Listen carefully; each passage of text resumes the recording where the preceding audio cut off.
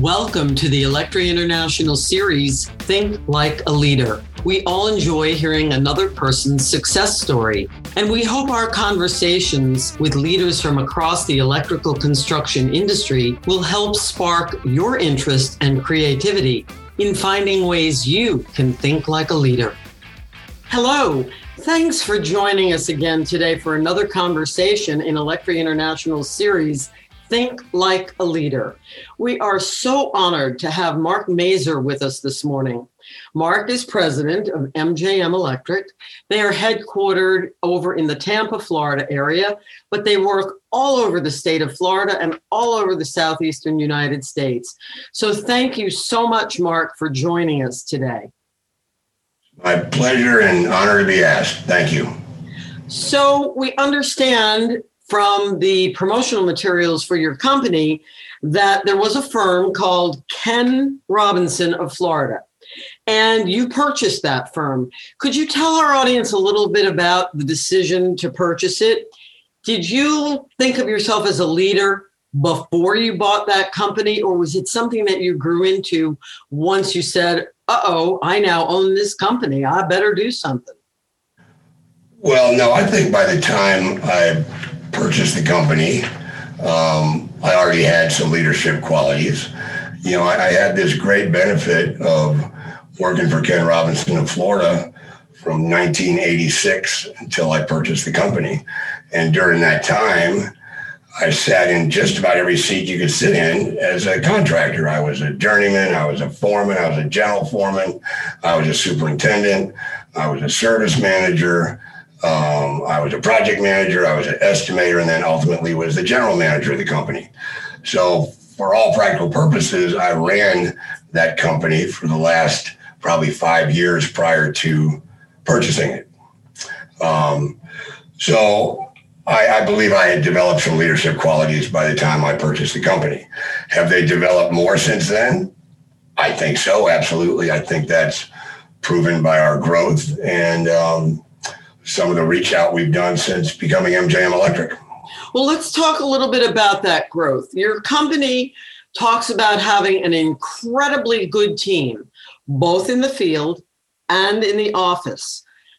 How do you, as a leader, keep a culture of close cooperation when a company has to expand its talent base in order to grow? How do you keep them working as that incredibly good team, as you describe it? Yeah, without question, our strength is the continuity that we have developed here. Our staff, overall, we employ 100 to 150 people normally. We've been as high as 300, never lower than 100. It just depends on the job load. But out of those, there's 14 staff members, project managers, estimators, admins. And out of those 14, 8 have been with us more than 30 years or more. The least tenured project manager I have has been here 22 years. So no one's ever left. We have some retirement that happens. But I don't hire from outside the company, which some people disagree with. Nobody within my company disagrees with it, but other people advise me maybe some fresh blood would be helpful. But what we have done is we have created an upward path for our people in the field. They know that everybody that works in this office has come through the field.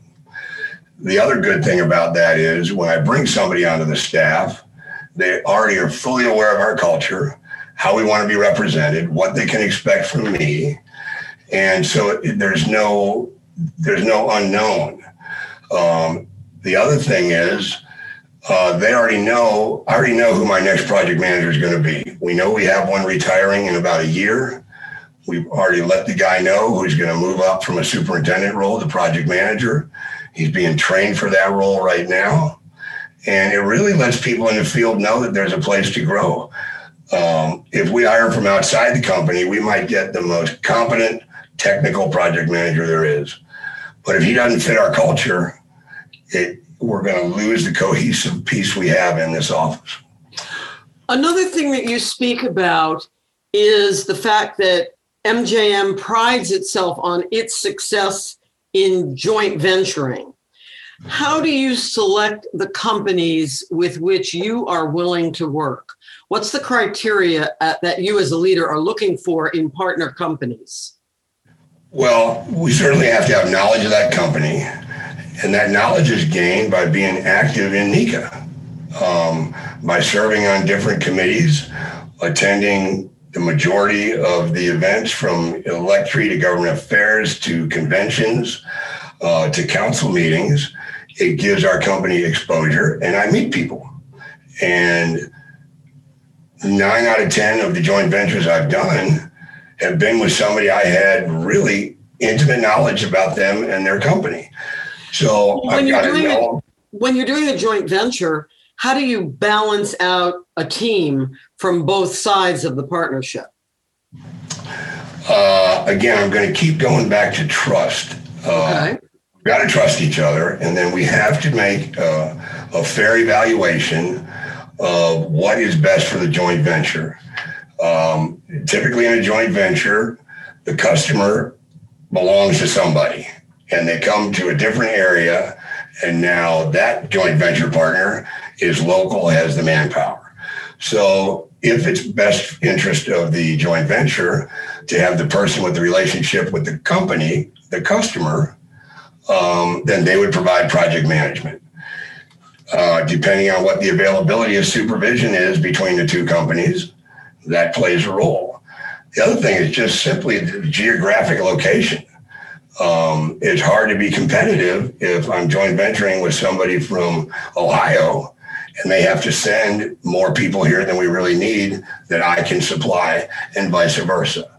So we really make a checklist of who's going to permit it, who's going to handle the customer, who's doing supervision, who's doing purchasing, and you put a check down on each one and then kind of weigh it out and figure out what is best for the joint venture. And then for me, I realize that we're in this litigious society and we have to have these contracts. They don't mean anything to me. What I want to know is I'm not going to do anything to hurt you, and you're not going to do anything to hurt me. And I will come up with a single sheet of paper with a dozen bullet points on it that really explain what everybody can expect. You got to have the contract for the purpose of the state and maybe the GC or the customer, but all of it really relates to trust. So it sounds like you are being very proactive to make sure that any potential differences are going to get resolved, and you're going to know exactly where you and your partner stand, both of you being leaders, on that one sheet of paper, that's your guiding point. Correct. And to identify what that potential hurdle could be before you ever start. You also have to look at a mix of personalities. A job needs chemistry. So often we'll bring the team together and really just kind of assess how is everybody communicating? Is this going to work out? Seem like there's some friction here, and then either modify that or change accordingly, again, in the best interest of the job. I do have this great advantage of a peer group. And I can tell you all but 2 of the joint ventures I've done have been with a peer group member. And I know these gentlemen for 20 plus years. I trust them with my life. And I would much rather lose my own money than lose money for them. So I stay so engaged and just really want to make them happy, as I know they want to help me be successful. We know very well how active you are with both NECA and Electri International. Tell us a little bit about how it's important for a leader to be active in their own community, not the professional community, but in their own world. Are you active in certain ways within your community? I believe we're mega active. Okay.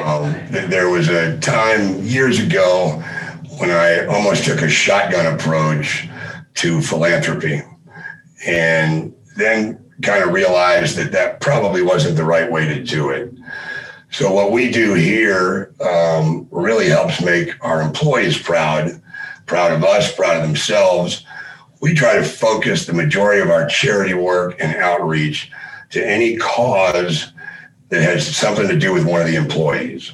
If one of the employees' churches needs something, we just take care of that.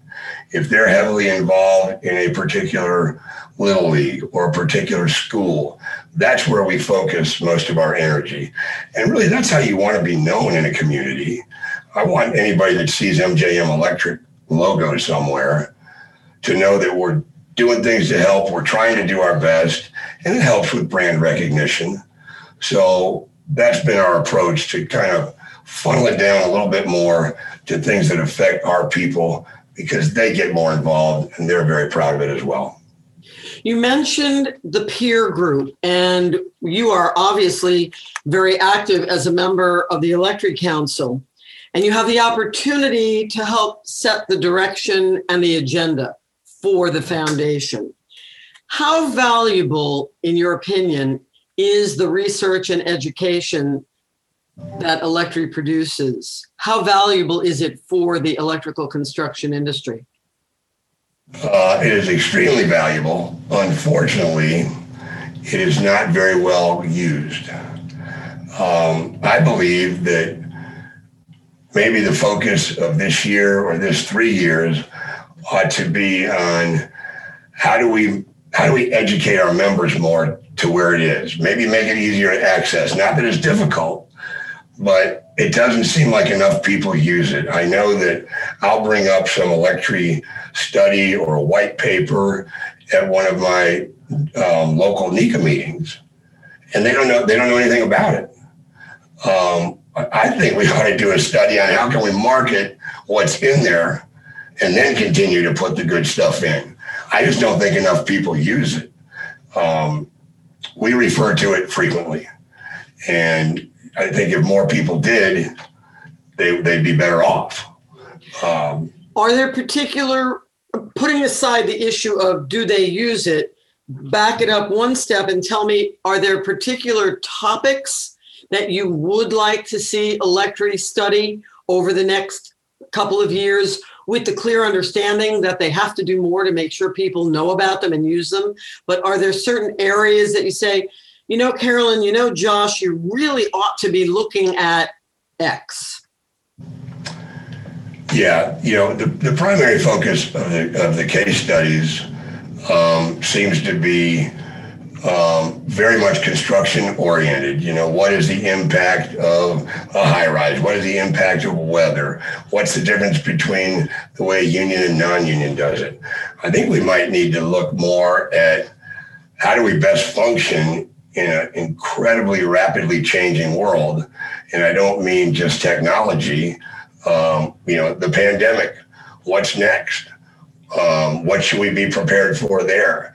I'm not sure, and maybe I should have researched this more first, but, you know, have we put out a study on the attributes of working from home?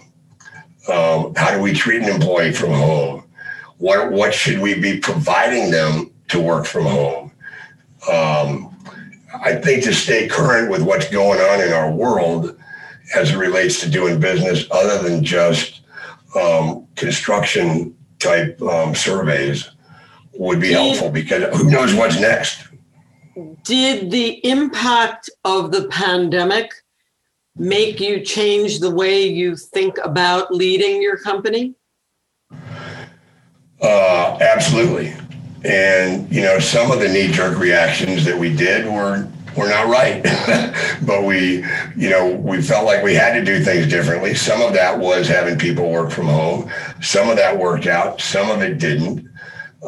As the rules changed, we made multiple changes on the job sites that retrospectively, I wish I would have waited a little bit because it was just a constant change. Every week we were doing something different, trying to comply and trying to be forward thinking. And I think I probably should have slowed down a little bit and let things happen before I tried to jump in and solve a problem I really didn't know what the whole issue was.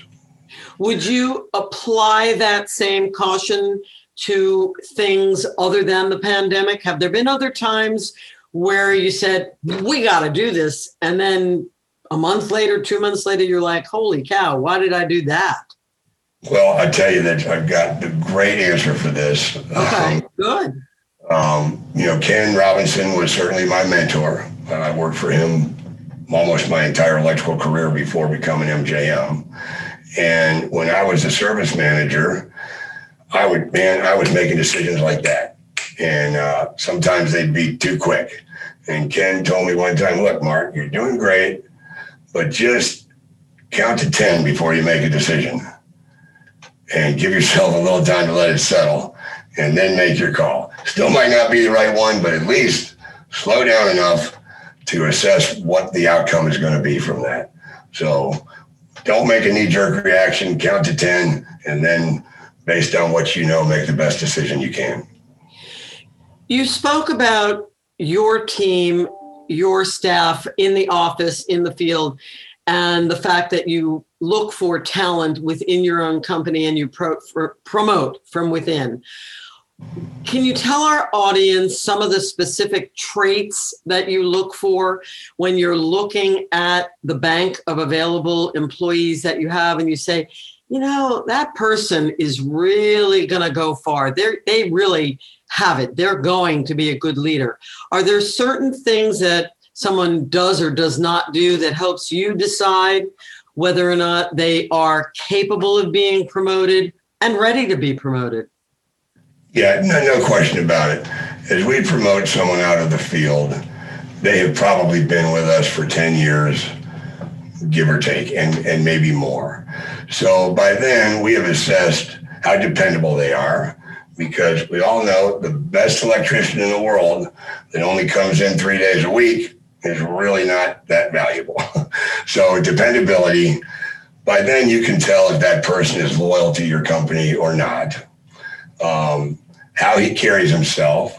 Has he represented the company the way he knows that I would like him to represent the company? And how do the people around him react to him? Additionally, in this day and age, we're looking for communication skills. And I don't just mean verbal. Does this person have the ability to correspond and write cohesively in the constant email and expectation of a client? We very much look for that. I will tell you that I think we all have people out there that we don't realize how good they are. And I think we need to not underestimate people. I know that as some of the technology is rolled out and all our foremen have tablets and they use PlanGrid and no one carries prints around anymore, my initial thought is, our guys aren't going to be able to figure all that out. Man, once that technology got out in the field, if you took it away from them, they'd quit. So don't underestimate how smart electricians are. You got to give people opportunity in order to figure out whether they can be the next leader. And you have to trust them, and you have to make sure they trust you. You mentioned the advice that Ken Robinson gave to you about counting to 10 before making a decision. Is that piece of advice the best advice about leadership that you ever received? Or would you give us another example of what you think is the best advice you ever received and taken to heart about being a leader? Well, that is certainly one of the most memorable pieces I ever got. Some of the others that I think everybody has heard of is you got to know what you don't know. You got to surround yourself with people that have skills that you don't have. If everybody had my level of skill, we would have never got this Zoom meeting going today. So you need to surround yourself with people that have the skills that you don't have, and you need to trust them and empower them to do the job you're asking them to do. Where do you see the electrical construction industry 5 years from now? Is it going to continue to grow? Is it going to be impacted by new technologies that we don't even know about yet? What do you think is going to happen? I don't think electricity and power are going anywhere. I think we're going to continue to prosper. I think it will continue to be cyclical. We're going to have sometimes they're not as busy as others, but you're not going to replace power with fiber optics, with electric cars. Certainly technology is going to play a role in it. But I don't see any diminishing in our future for the industry. They're going to need electricians, and we're at the top of the food chain of construction workers. Mark, we very much appreciate your time this morning. Any final advice that you, as a leader, would like to offer to others so they understand what it takes to think like and act like a leader? Actually, I do have one piece. Don't be afraid to get outside opinion. There are many companies that have a outside board of directors. In other words, the board is not made up of people that work within that company. For me, that outside board of directors is our peer group. These are all intelligent business leaders, and I don't need a board of directors. I can ask these other 11 gentlemen a question, and I'll get 11 great opinions that I can then weigh out what's the best decision. But don't be afraid to go get information from people that can look at your company from outside to see things that you may not see. Well, Mark, we really appreciate your time and your candor and the good advice that you've offered to our audience. As you know, these interviews are part of the Electri International series, Think Like a Leader, and it will be both on the Electri website, and it'll also be converted into a podcast so that people who are driving somewhere or on an airplane can just plug in and listen, and they can all learn a little bit more about how to think like a leader. So thank you so much for joining us today. Thank you for having me. Thank you for joining us for today's Think Like a Leader conversation. You can access every interview in this series on our website, electri.org, or you can subscribe on your favorite podcast app. This is a remarkable look inside the electrical construction industry, and it's yours for the listening.